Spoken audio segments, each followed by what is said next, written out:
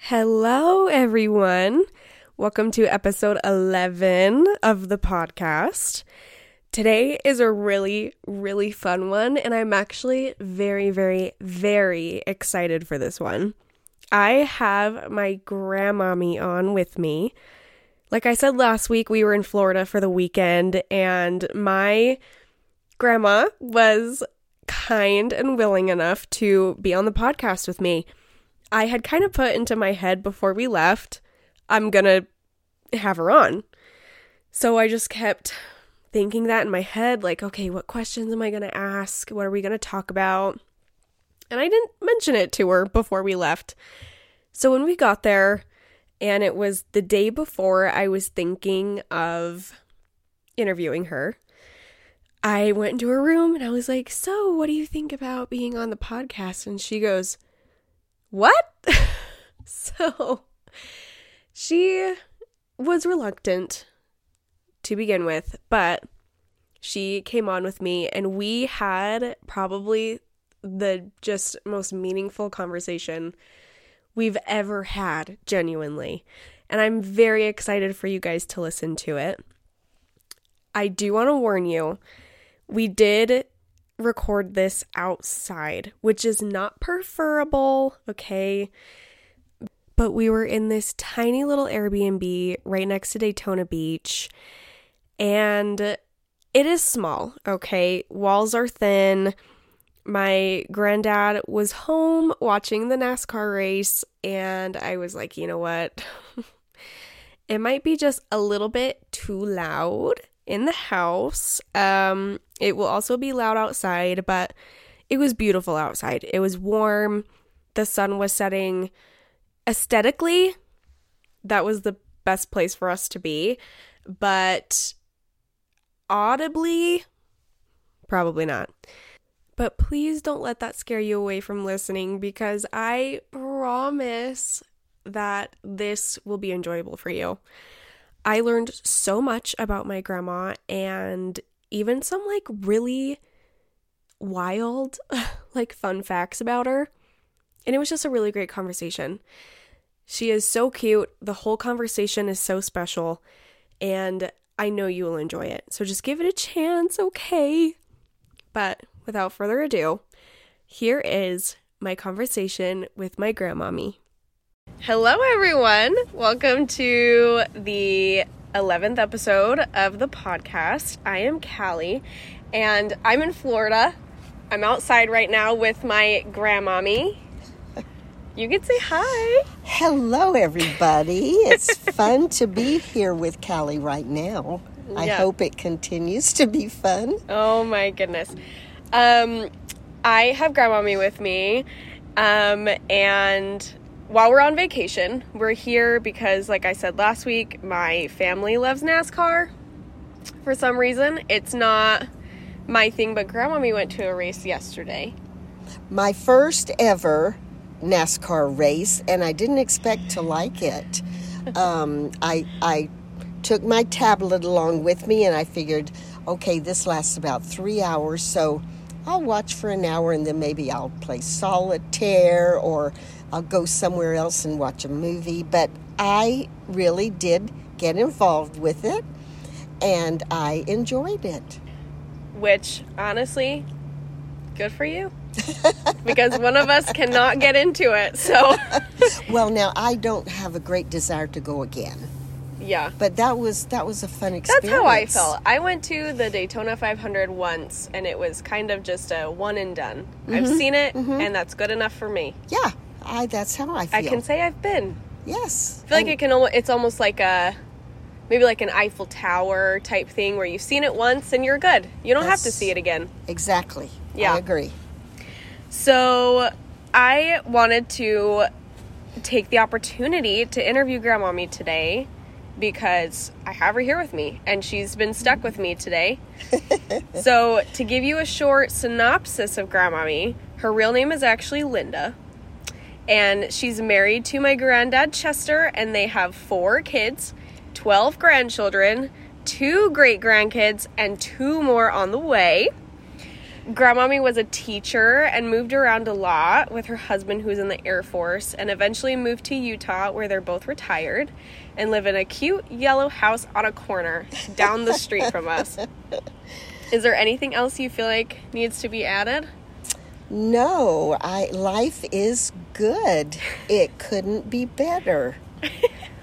She says as we're in Florida.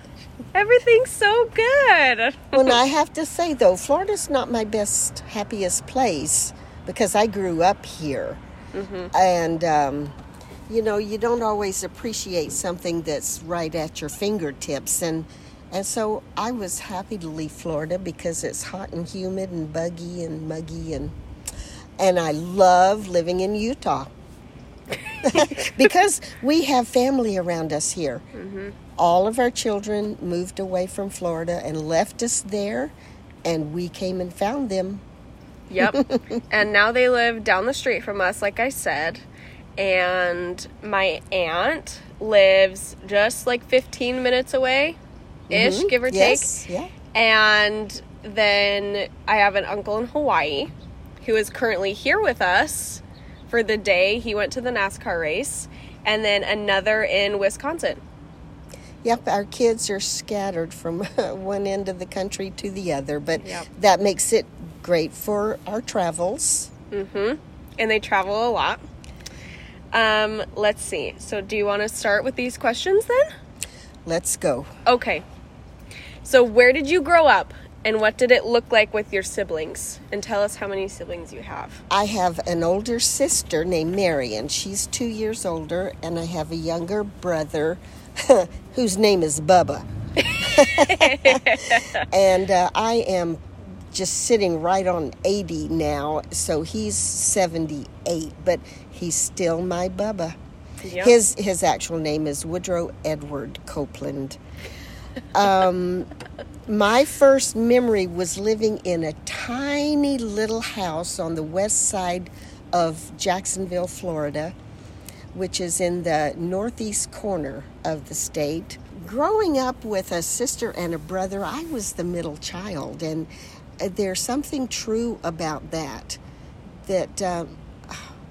I don't know actually what is said about middle children, but I was different from them. I was the good kid. I really was. Mm-hmm. My sister got in all kinds of trouble. My brother got in all kinds of trouble. But I was pretty dang good the whole time I was growing up. I had a good, happy life. We had good parents. My parents were born and raised in Georgia. My father, literally the backwoods of Georgia on a farm. And my mother was a little more cultured. She lived in a town called Ludowici, Georgia, which I don't know if you'll even find it on a map. But they both met in Jacksonville, Florida, because Georgia was not the place to, make a living at that time. So they moved to Jacksonville to have better lives and met and married and had a better life. Okay, and your parents are Mimi and Dandy, right? That's right. Mimi and Dandy. Yeah. And what were their real names? My mother's name was Frankie. Her first name was Frankie, not Francis. It was Frankie. Mm-hmm. Esma King. Esma, Ezma, yes. Oh. Yeah. And my father's name, I have seen so many different names for him because he hated Woodrow, and he didn't really like his middle name, which was Elburn. I've forgotten him now. I use age as an excuse for forgetting a lot of things. He changed his birth date. He changed his name. He changed his birth date? He did. His actual birthday, August the 19th, but for years he took his older sister's birthday because he loved her and they wanted to celebrate together. So, and I can't remember, we didn't have birthday parties growing up. Mm-hmm. My parents weren't partiers at all. Neither of their families were partiers. So, well, you were telling me earlier that you didn't really listen to like music growing up. No, we didn't have music in our home. Mm-hmm. We had a black and white television when, I'm trying to think, I was probably 12 or 14 years old, which came on at maybe 8 in the morning and went off at probably 8 at night. Mm-hmm. And they always played the national anthem as it was going off the air. Huh. We didn't have air conditioning until the 11th grade. When we moved from Jacksonville Beach into the big city and built a new home on the river, and that was so nice, growing up on the river with the dock. And that's such a southern thing you just said. Oh, growing up on the river.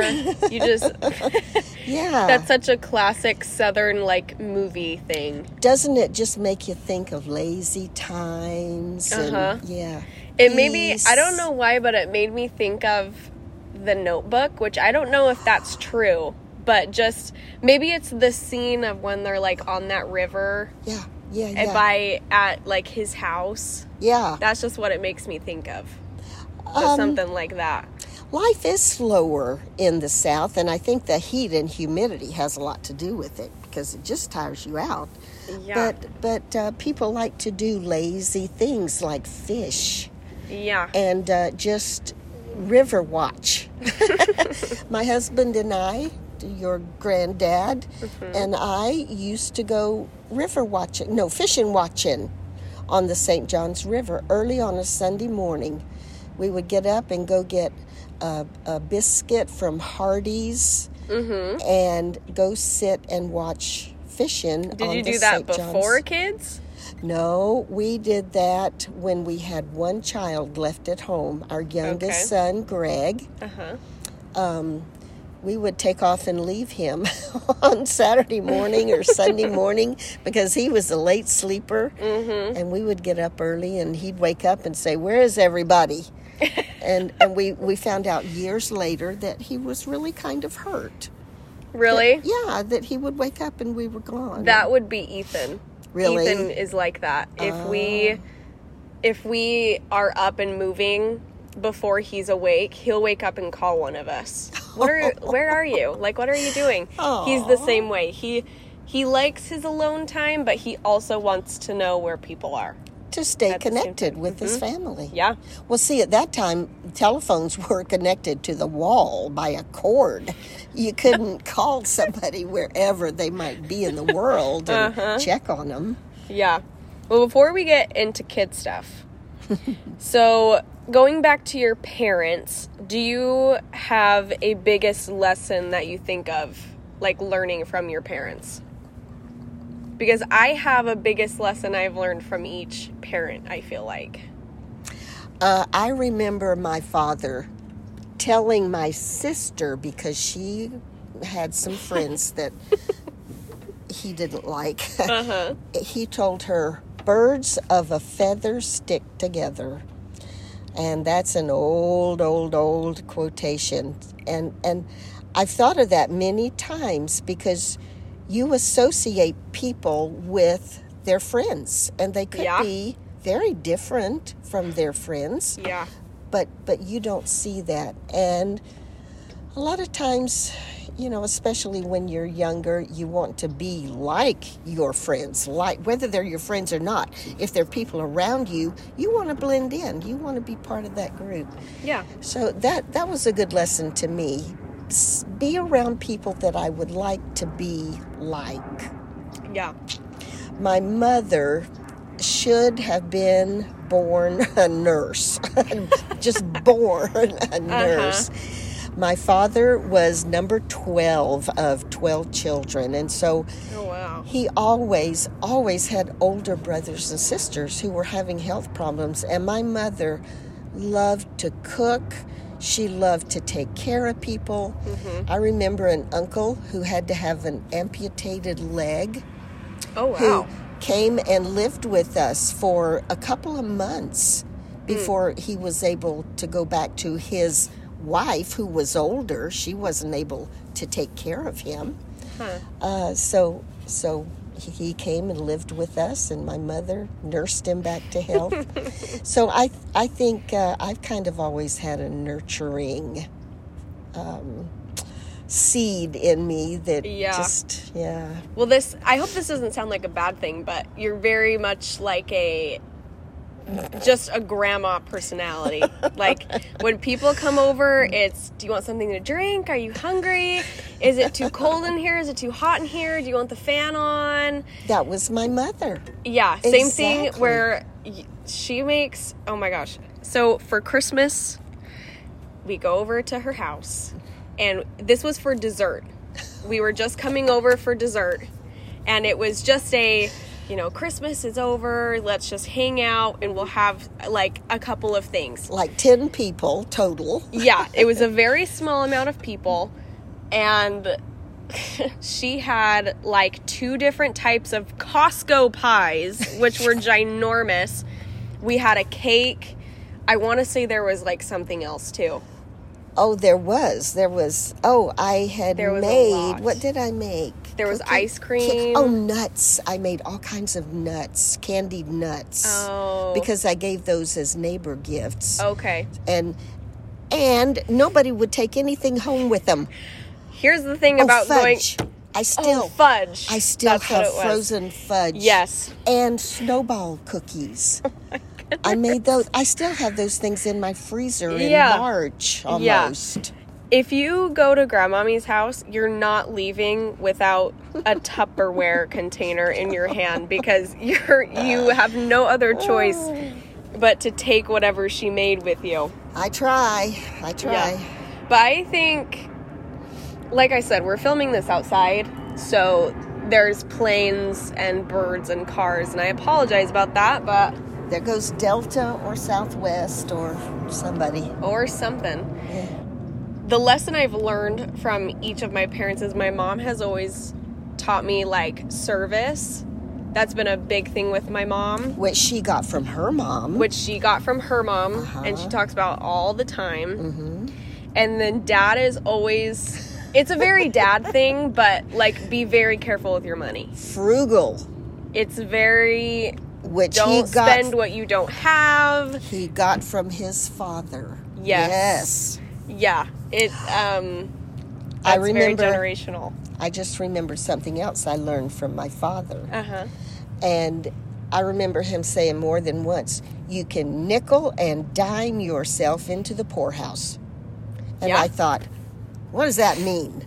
And it means you can buy this little thing because it doesn't cost much, that little thing, and this little thing, this little thing, and none of them cost much. But at the end of the day, you spend a lot of money, and you can nickel and dime yourself into the poorhouse. That was me with, like, Starbucks for a while, getting their chai or something. I would be like, well, it's only $5. Oh. Even though it's a drink for $5. But in my head, if it's under $10, it's practically free. So... That's a whole different generation. See, Callie? Yeah? Yeah. My parents, and I'm thinking about, no, your Grammy didn't live through the Depression, but my parents did. So we were raised that when you left a room, you turned out the light. And when you poured a glass of milk, you drank that glass of milk. You didn't That leave is funny half of because it. that's exactly how Dad is. Yeah. Is he wants lights turned off when you leave the room. That's right. And take all you want, but eat all you take. That's it. That's directly from I my can't father. tell you how many times I have heard that. Take all you want, but eat all you take. That's what we grew up with, and he grew up with that because we did. Yeah.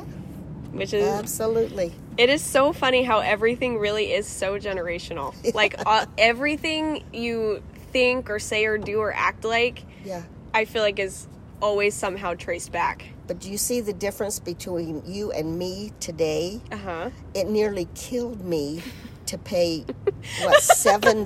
$7 for Diet Coke. For a carton of 12 cans of Diet Coke. And that's normal for me. Really. And Yeah. and I wouldn't pay $5 for a drink, not even at NASCAR if I was dying. I don't think Yeah. I'd pay that for a drink. But as you've grown up with more affluent parents, Yeah. you're used to being able to spend money Yeah. and still have food to eat and clothes to Yes. wear. Yep. But my parents didn't. And so they were worried about that as we were growing up. Yeah. So they taught But even us. with that, with my dad being so careful with money and instilling that in all four of us, even if it was, I grew up very comfortable in that sense. When I started making my own money, you know, I had a job at 15 and, you know, a real big girl job at 16 and Yeah. then on. I've been very careful with it. Wonderful. Excellent. And I do have a credit card, and sometimes I abuse it. Sometimes, but not very often. You know what? That's what this Because I'm life. careful with it. That's what this life is for. Learning, experiencing, and being better. Every day, every year, being a little smarter, wiser, safer. Yep. So moving on to when you were a teenager. I want to know what kind of teenager you were and if you were a rebellious one. You said earlier that you were a pretty good kid. Yeah. So did you do anything that would have been rebellious, even just to yourself? Because there was one time I did not miss school. Ever. If there was a vacation, sorry, can't go. I would have to miss school. But there was one time towards the end of my senior year, right before COVID, where my friends were like, you're going to skip a cappella and you're going to go to Smith's with us. Oh. And you're going to get lunch or whatever. Acapella? Oh. I know. And I was like, I was really so conflicted about that because I was like, no, I can't skip. They'll know I'm sloughing and I'll get in so much trouble I can't do it. And of course, nothing happened. Did I see you at Smith's that day? Yes, because you did. I was at Smith's You and did. I heard, grandmommy. And I turned around and there's Callie and her friends. You were You there. did get caught. Well, I did, but obviously, I mean, But see, I never expected that you were doing anything you shouldn't be doing. know, 'cause that's not who I That am. wasn't Callie. No. no, but that was really the one of the only times where I was like, I'm doing something I'm not supposed to. And mom and dad wouldn't have cared. Like, okay, you skipped a cappella, like Yeah. a choir class, whatever. Yeah. But I was so conflicted. So even if it was anything like that to you, where you were like, I'm doing something bad in my own rule book.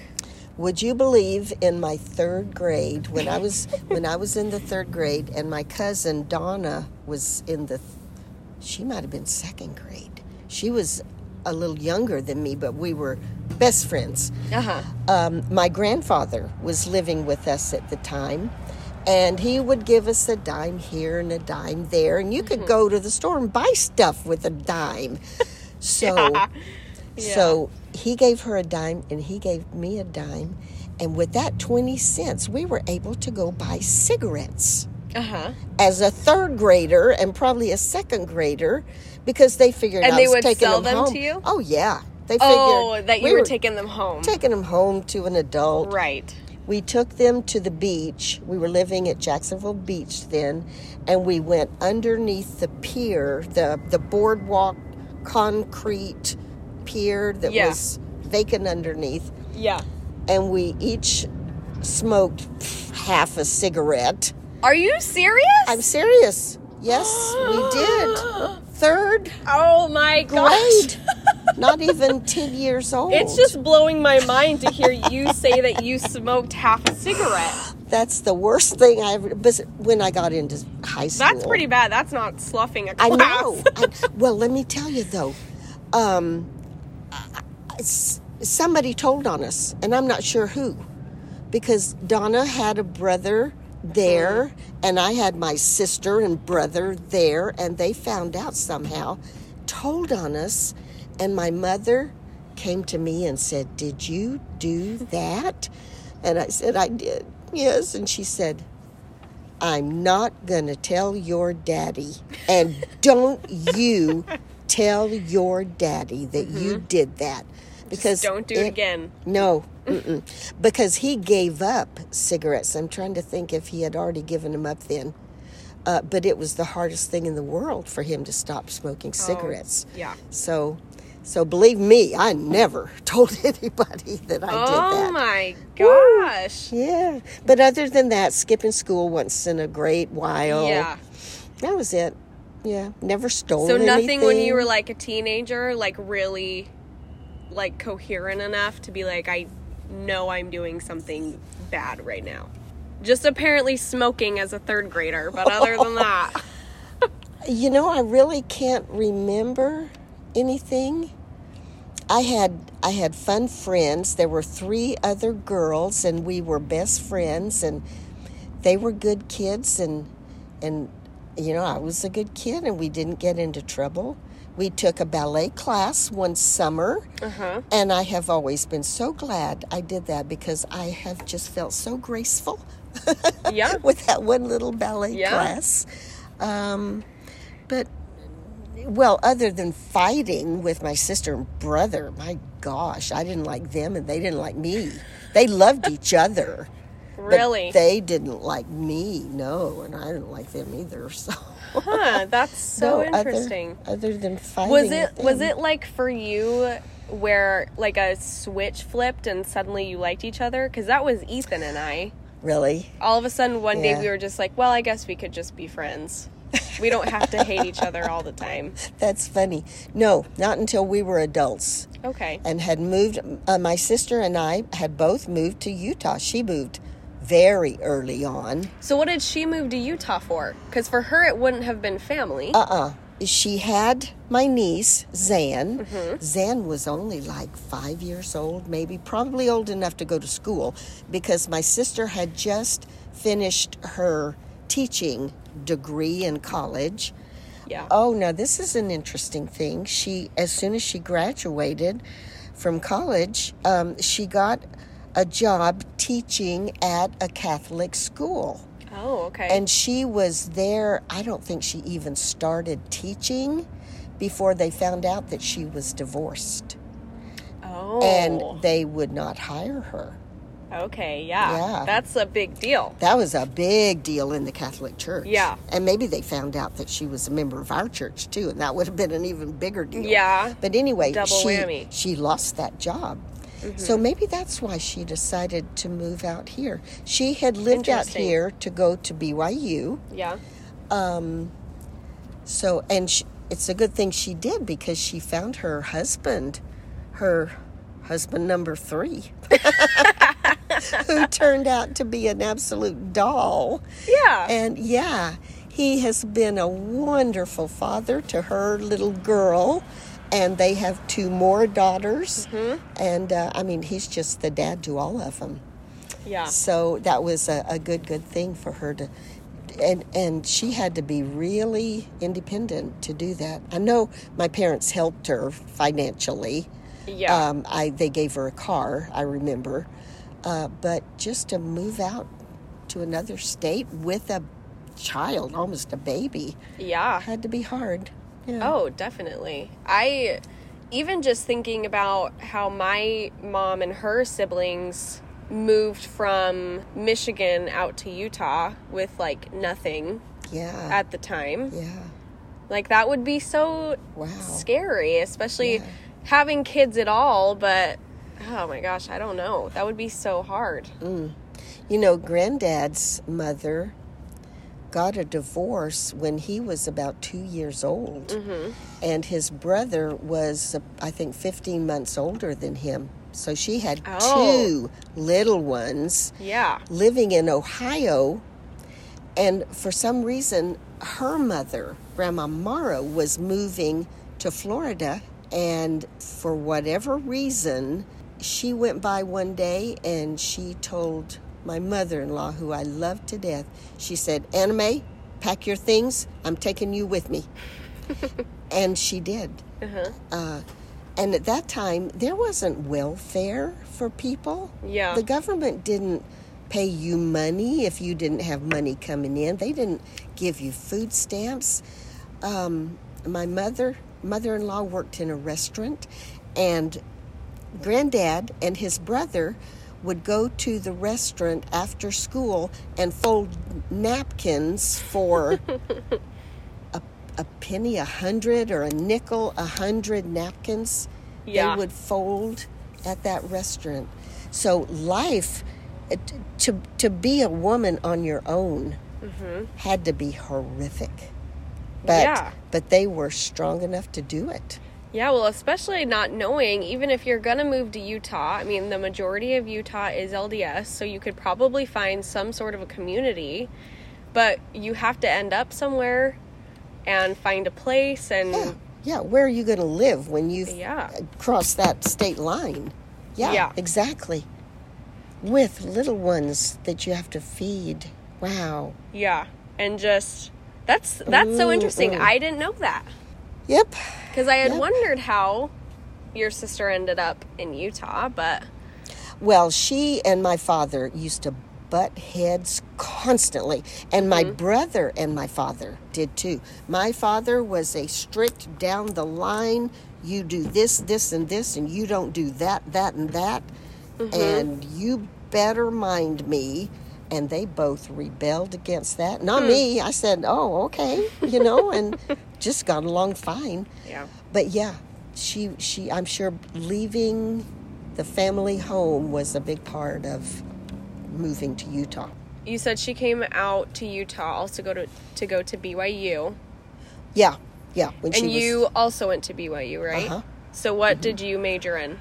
Elementary education, and I minored in library science. Okay. And I actually didn't teach for years, but the first year after Granddad and I got married, I got a job as a librarian at an elementary school in South Carolina. I was so over my head. Oh my gosh. They don't teach you how to be a librarian in college. They teach you about the Dewey Decimal System and about authors and that kind of thing. Yeah. But I managed 1 year, and by the end of that year, I was expecting Doug. And so he was born in November. School started in September, and he was born in November. So I didn't start the next school year. So I had that one year of teaching, of being the librarian. Okay. Yep. So you and Granddad. Well, we'll go even earlier than that. Do you remember what your first date was like? Like what you did, or if you were nervous? I don't. I really don't. I remember John Gertz in about the 10th grade. He was from South Carolina or Alabama. He was a Southern boy, and he chewed clove gum. And you can still buy clove gum. I just dated him, I don't know, less than a school year. Okay. But then I developed a crush on a boy at our ward, our church. And he didn't know I was alive. But then, as a senior in high school, we moved from Jacksonville Beach into Jacksonville, and I had to lie about my address to be able to go to Inglewood High School, because that's where my best bud, Donna, my cousin, was going to school. Okay. And I wanted to go to school with her. Right. And that's where I met Granddad. So you met Granddad... in the 12th grade. At school? At high school, yeah. He, believe it or not, he was very talkative. He was voted the friendliest senior. Really? In the senior class. Huh. He was also voted by the football players. He played center on the football team. He was voted the most valuable ram on the football team. Okay. And in their senior year, they had an undefeated season. So wow. That was an awesome honor. Yeah. Yeah. He has a trophy for that. But does he still have it? In somewhere? The basement, I'm sure. Somewhere in the basement. Yeah. So do you remember what your first date was like with Granddad? Did he have to do the whole, like, ask your dad thing? No, but my first date wasn't with Granddad. It was with Granddad's best friend. Hoy.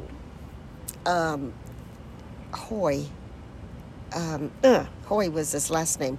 My cousin Donna had a date with Granddad, and we double dated. Oh, wow. Yeah, but I told her before we ever went out, I said, don't you start liking him because I want him. Mm-hmm. Granddad. Yeah. So she didn't.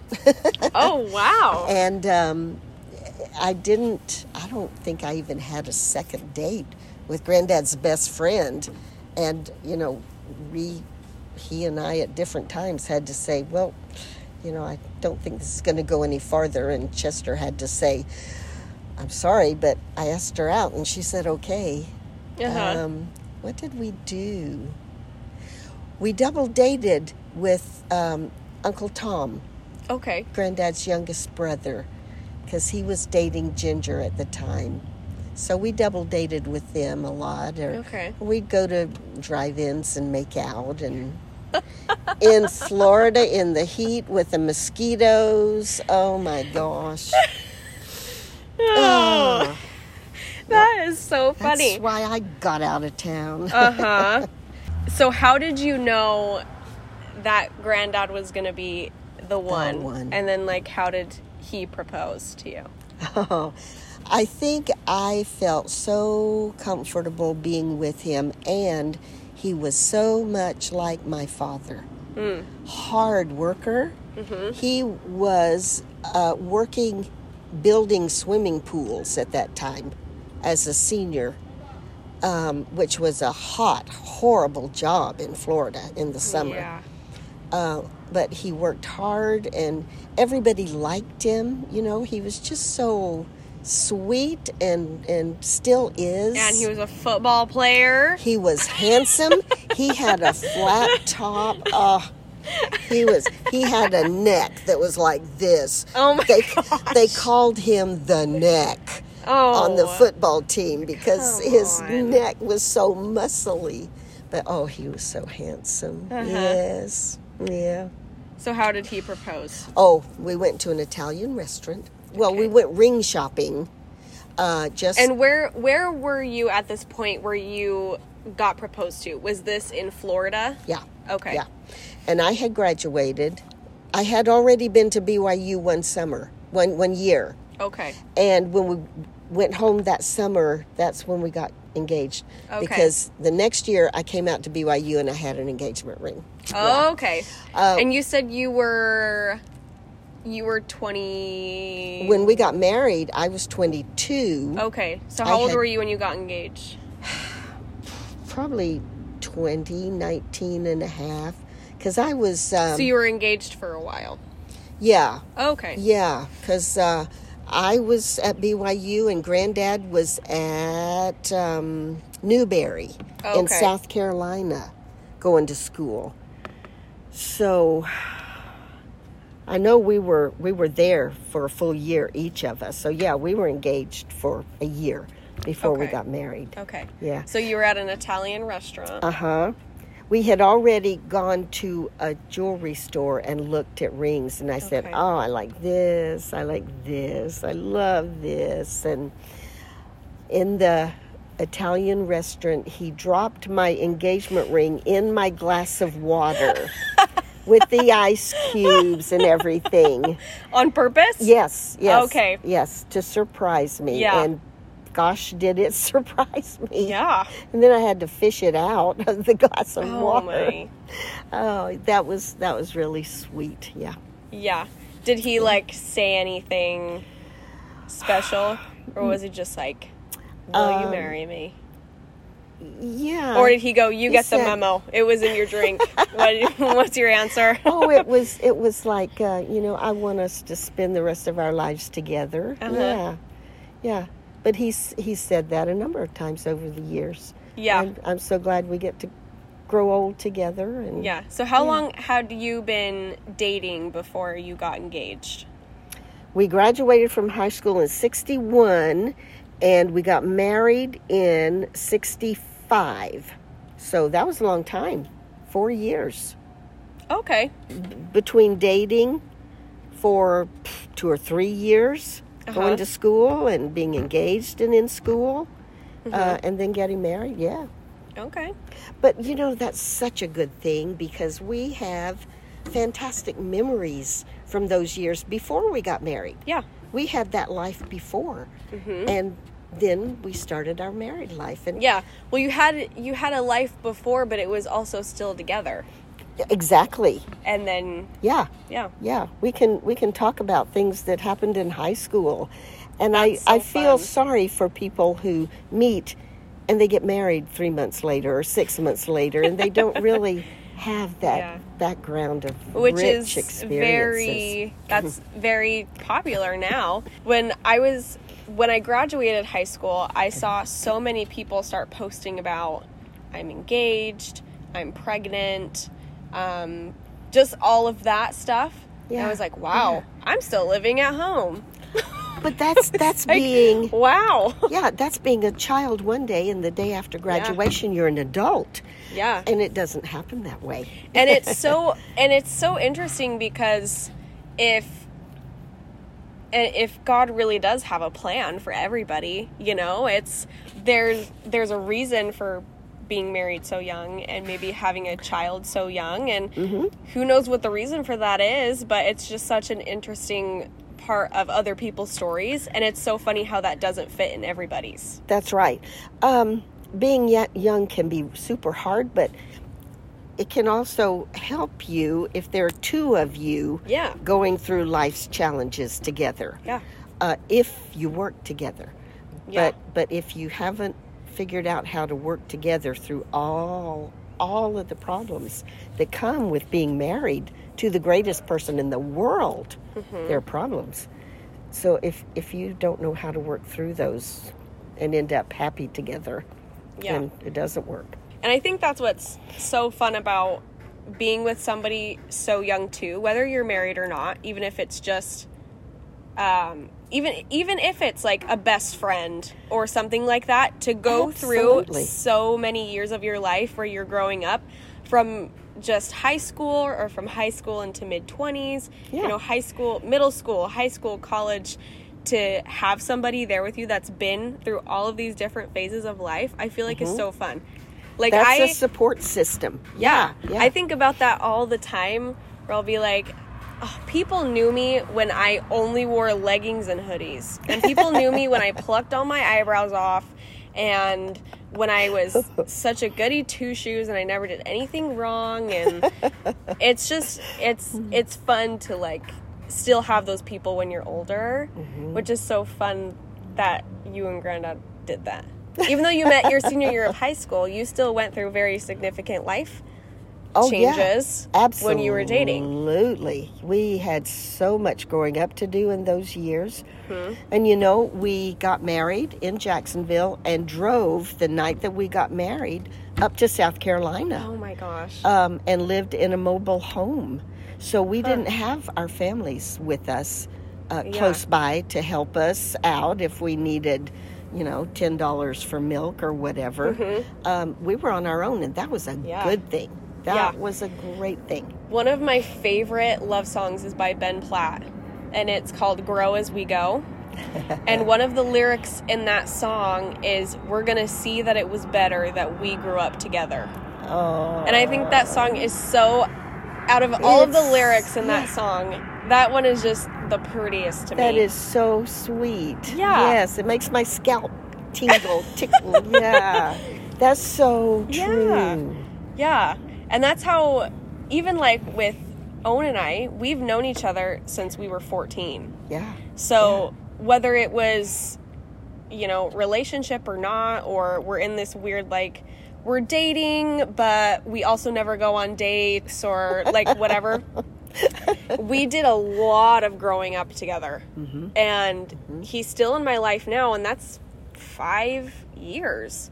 So we've seen each other through all of these different phases of life, like dating and then him moving and, you know, just a bunch of different life events. Yeah. And it's just so fun to be like, wow, we did a lot of things together. And you aren't living close to each other now either. There's a little bit of travel time in there. Yeah, so it's like get together. Long, short distance. Yeah.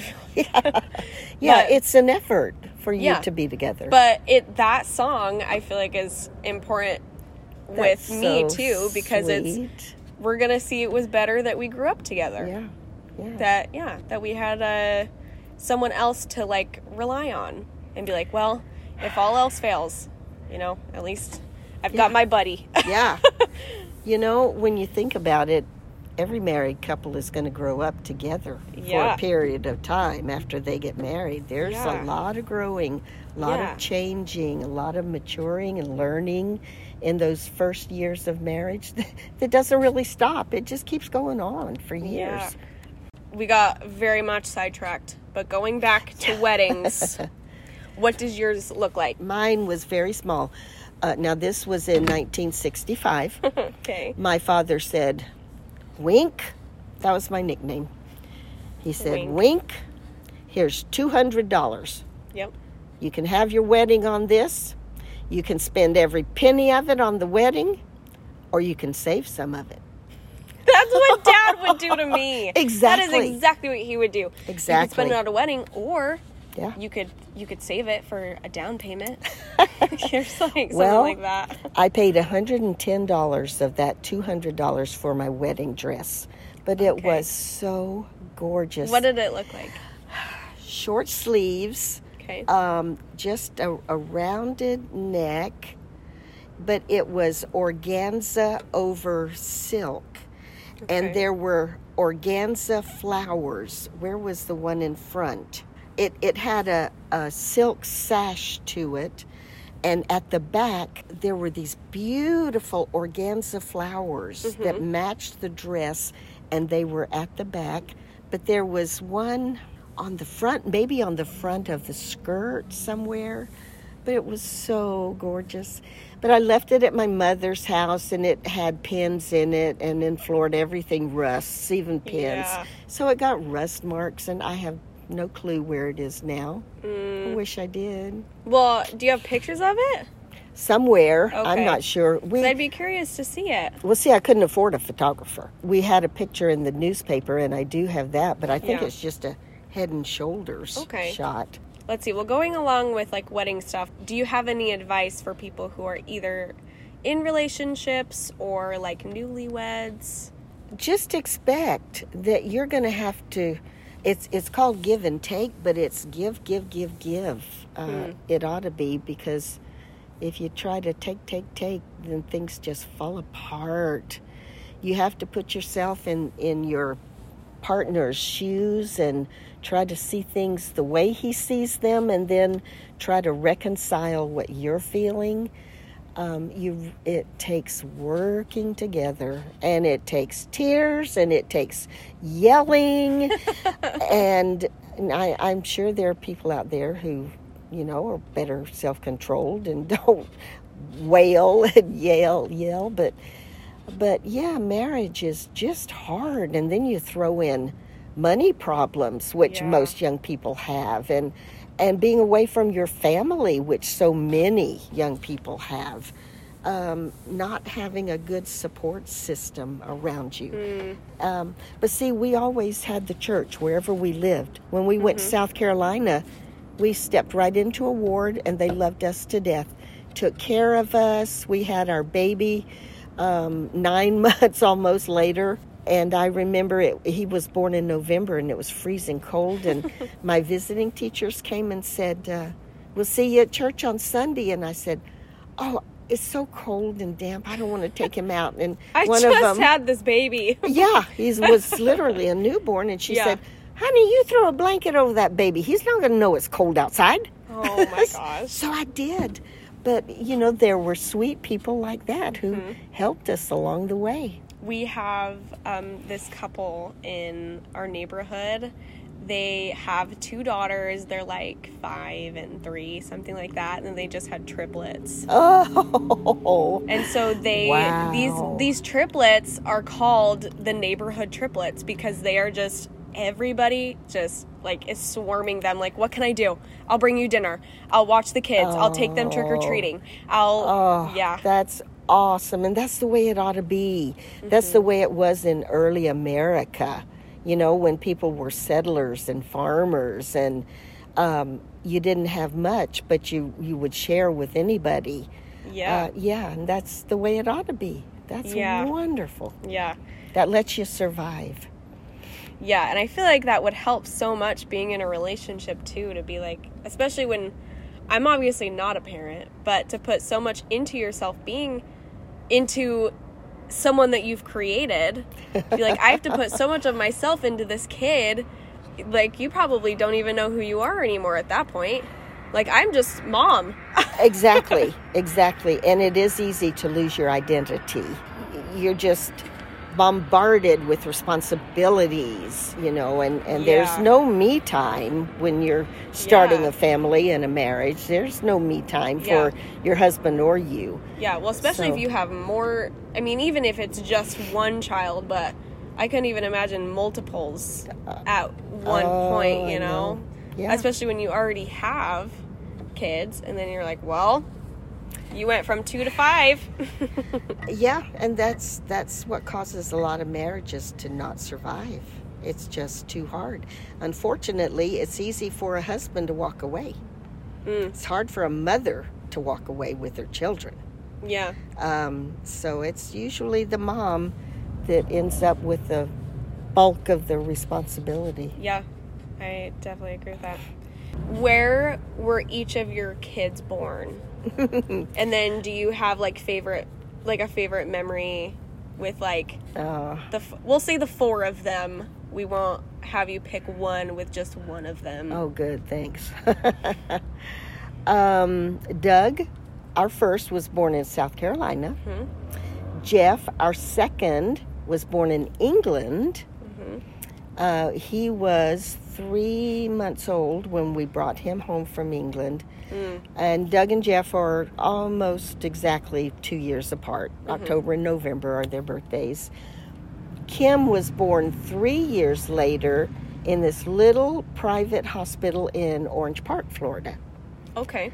Just south of Jacksonville. And we went there because it was inexpensive. Insurance wouldn't pay for a whole delivery, you know, of a baby. You were telling me yesterday how much the cost of a delivery was. Oh, well, because Chester, Granddad, was in the military, Doug cost $6.12, something. No, $6 and something. And I can't remember what that paid for. It might have been my medicine or something. Oh, maybe my food, because food was also included in Granddad's military pay. So it could have been my food in the hospital. Okay. But then Jeff was born 2 years later in England. He cost a whopping $12. Yeah. Twice as much. Yeah. But still, it was a lifesaver that we could have 2 babies and not go into debt like that. So was that, at the time, would it have been more expensive if you didn't have that military? Oh, yeah, probably, I don't know, less than $1,000. But gosh, at that time, $1,000 would have been $5 today. Which is so wild, because I know from working in labor and delivery, everything costs you something. The Tylenol you want, the life-saving, like if you're hemorrhaging and we have to help with that. Oh my word! Here's $1,200. Yeah, the box of tissues on your tray. Everything is so much. It's so expensive to have a baby. It's horrific. It really is. It is. And couples who don't have good insurance just have to bite the bullet. And it's wild. Yeah. So, and then Greg was born. Kim was born 3 years later. So that was a nice break. We had 2 boys, and so they were 5 and 3 when Kim was born. So, you know, they could feed themselves, dress themselves. But then 7 years later, I just wanted one more baby. And I went to Granddad and said, how would you feel about having one more baby? And he said, if that's what you want.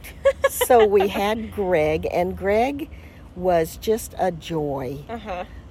Kim was his second mother. Mm-hmm. The boys would fight over who would get to carry him into church on Sundays. Yeah. He was just, I would say, Greg, I'm going to the grocery store. You want to go with me?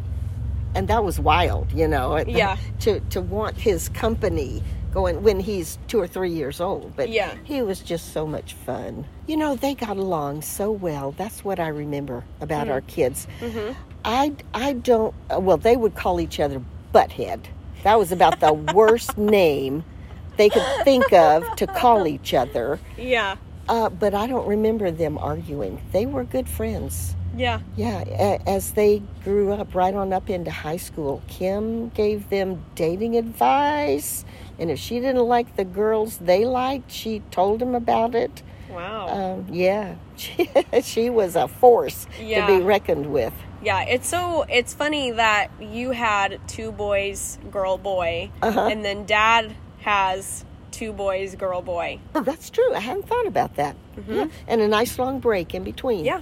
So they were a big help to your mom, taking care of you when Mom you were says born. all the time how those 2 would just fight over who got to change my diaper or hold me, or Yeah. that I was just like their little doll that they just wanted to like show off and take everywhere. Mm-hmm. And then when I got to a point where I was talking, they would do the whole, Callie, say this. Callie, say this. And so that I would, obviously I'm getting attention, so I just, You okay, learned from them. Yeah. So I was like this little baby doll that was a real life baby doll that they could play with. You were my second baby, my second child, coming after all of my others are grown. Yeah. I loved it. You spent the night with us when you were 2 weeks old, maybe. I said, you need a night's sleep, Catherine. And she said, okay. Yeah. So we took you home and we emptied out a dresser drawer and put blankets in it, and that's where you slept. Yeah. Yep. And I loved it. So with your kids, did you ever feel like, what moments did you feel like you were a good mom? And if you had any experiences where you're like, that was a bad mom move. Oh my gosh. There was a scripture that I never understood for years, and it's something like, the sins of the fathers will be visited on the heads of the children. And I thought, that is so not fair. That is not like a God who loves us. Who would visit the sins of the father on the children? But as I matured, I realized that sins didn't mean bad things. It meant failures, but just lack of, like my mother lost her mother when my mother was about 12 years old. Oh. And she already had 4 older brothers and a younger sister, and there were 2 or 3 more babies born who died. Oh, wow. And so my mother didn't get a lot of mothering. She didn't learn how to be a mother. Yeah. And so she didn't really mother us. We didn't get bedtime stories. She cooked good meals for us. When they got financially better off, she loved to buy clothes for us, things like that. But I didn't learn to be a mother because my mother didn't show me how to do it. And yet, my daughter is a fantastic mother, but she suffered through me. And so did the boys, and yet they are all such good fathers. So, luckily, my sins didn't get visited on their heads, thank goodness. I don't know, I know they have a good father. He was a good example to them. Yeah. I was impatient. I did love bedtime for them. And I loved reading them stories, and sitting with them snuggled up against me. And I remember, I know we're going on forever here, but I remember when Doug was probably 8 years old maybe, and Jeff was 6, and Kim would have been 3. And every night, either Jeff or Kim would come and get in my lap while I read them stories. Uh-huh. And one night, one of them said, "It's my turn to get in Mom's lap." And I said, "I think it's Doug's turn to get in my lap. Doug?" And he said, "Yeah, it is." And I mean, it was just lickety-split. He came over and jumped in my lap. And I thought, I just haven't given him enough attention because these other two here are demanding it. Yeah. So I remember that, but I loved reading them stories at night. And Granddad would tell them raccoon stories, oh which my you gosh, grew up with. Raccoon stories. Yes, Ricky and Rocky. Ricky and Rocky. And Roxanne. I never had Roxanne, but I had Ricky and Rocky stories. Yep. And these, oh my gosh, these were like a staple. We would get Ricky and Rocky stories all the time, and right before, like, big life events, like the first day of school. You know, Ricky and Rocky's first day of school, they both were so nervous about going to school, but everything turned out fine, you know? Like, things like that. Yeah. But we would get Ricky and Rocky stories all the time. And he would come up with them just, like, off the top of his head. That's what Granddad did. He would make them up as he went along. Yeah. First of all, it was Ricky and Rocky. And then Kim came along, and she was Roxanne. Okay. Yep, all our kids remember Ricky and Rocky. That was fun. That is so funny. Yeah, he was a good dad. Yeah. Let's see. Okay. And your dad is an outstanding dad. He is so good. And Jeff and Greg are both such good dads. Yeah, our kids have been wonderful. They haven't had major problems in their lives. You know, they are all happy and healthy and doing well now.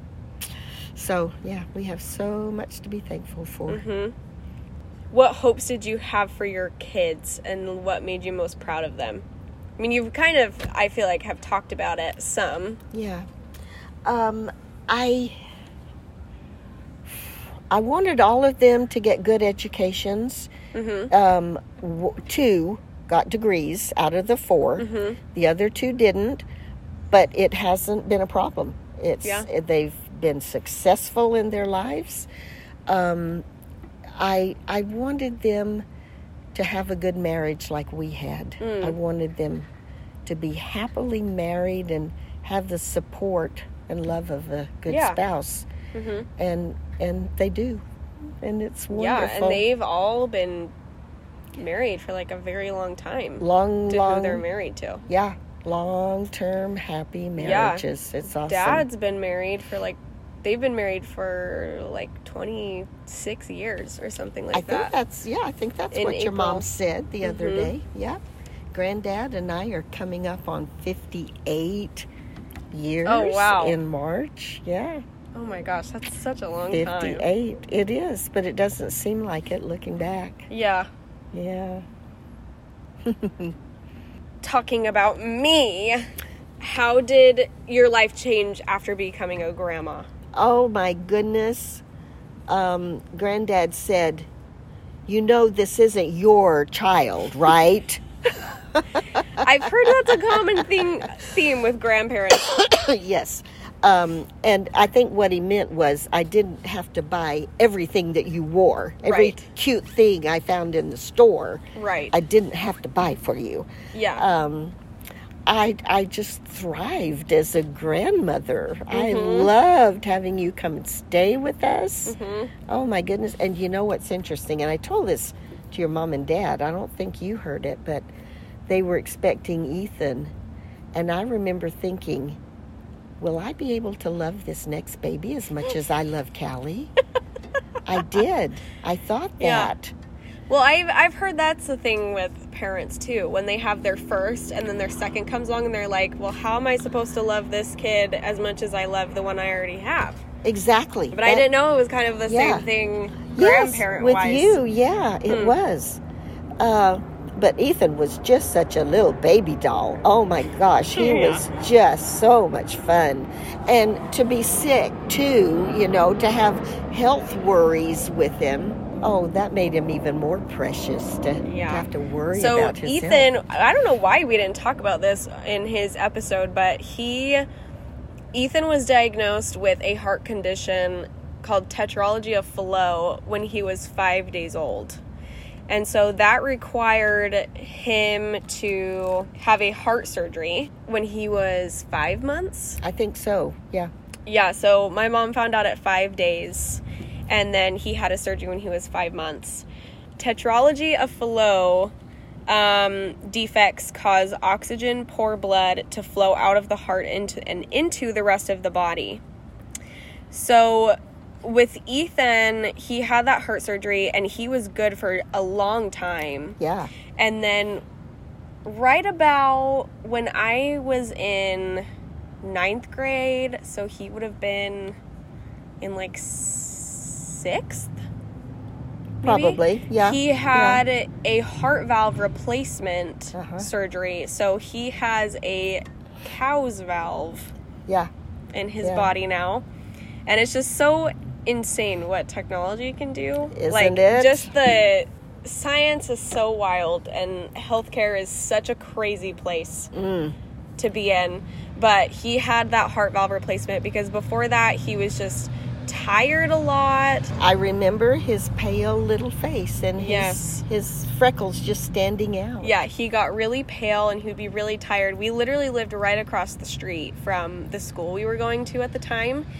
And when we would ride our bikes, he would be winded by the time we got there. So our dad would literally drive us across the street sometimes and drop us off at school. Yeah. Because he was just so tired. So he had that heart valve replacement, and he's been, do you know what your Grammy said? After his surgery, before his surgery, his hair was straight as a board. Yeah. Just perfectly straight. After the surgery, his hair just curled. And your Grammy said, it's like all that blood just rushed to his head and curled his hair. Oh my gosh. That's funny. And that was so true. Yeah. And he has beautiful, almost burgundy-colored hair today. This is a debate, though, in this family, because grandmommy always says that he has red hair. And he will debate it all day long that he does not have red hair. It's just brown. He just has brown hair. There's no red in it. Well, and he's more right than I am, actually. There is much... But she will stand on that hill until she dies that he has red hair. Well, whether she's wrong or not. I know. My mother was a redhead. Okay. My sister had a lot of red in her hair. I never did. Natalie, your cousin, is a redhead. Yep. We've got so many redheads in the family. Yeah. And they keep coming. Because now Chris's brand new baby, who is about a month old now, has red hair. So. Yeah. Well, they both have red hair. So that, I felt like was coming. Yeah, that's true. Yeah. Ethan's hair is a gorgeous color. It is. It's dark brown, but maybe it's just me. I just see a little red in it. I want to see some red in it. Well, my last question is, who's your favorite grandkid? Oh, sweetheart, need you ask? She comes over and she taps my cheek. I mean, you can say it on the record or not, but I feel like we all know who it is. Who? Well, the one who... No, I'm just kidding. I do have a thought, and no, it's not me. The one who is most fun now is the youngest one, Adam.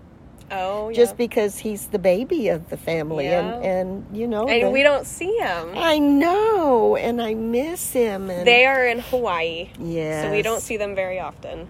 And, you know, he's grown up a lot every time I do see him. Mm-hmm. But we've got a whole new crop of babies coming. I know. How fun. There will be... Oh, Noelle is mine as much as she is yours. Yeah, there are 2 babies, and their due dates are in July. Yes. Like 10 days apart or something like that. So we jumped from 2 granddaughters to 4 granddaughters. Yeah. It's awesome. It's so funny. So many girls. Yeah. we had a bunch of boys in the beginning. Yeah. With Doug, Jeff, Greg, and just Kim. Yep. But now we have a wave of girls, and it's about time. I know. Oh, life is good. It is so good. And it's great to be able to say that. Well, it's been fun. I was really excited for this trip because I was like, well, she doesn't know this, but I'm going to have her. I'm going to interview her for the podcast, whether she has a choice or not. I would have been worried to death the whole time, so I'm glad you didn't tell me till yesterday. I didn't have to do much convincing, which was nice. Well, Callie, you're just great to talk to. You just kind of keep the conversation rolling along. I'm trying to get better at it. You're like awesome. with asking questions, because that can be so hard. Like doing it in a interviewing sense, sure. Where like, how do you be present in the conversation, but also be like, I have these questions that I want to ask, and how can I throw them in at certain points? You got to keep thinking ahead and keeping your mind in the game at the same time. Yeah, so I'm trying to get better at it. You're terrific. I love your podcast. I love it. Thank you. I love your mellow voice, and it's just calming. Uh-huh. Yeah. Well, that's all we've got for today, and I have to go put more aloe vera on my sunburn. So thank you, sweetheart. It's been so much fun. Well, thanks for being on it. Wow. And I'll see you next week, same time, same place. And this is the Callie After Hours podcast.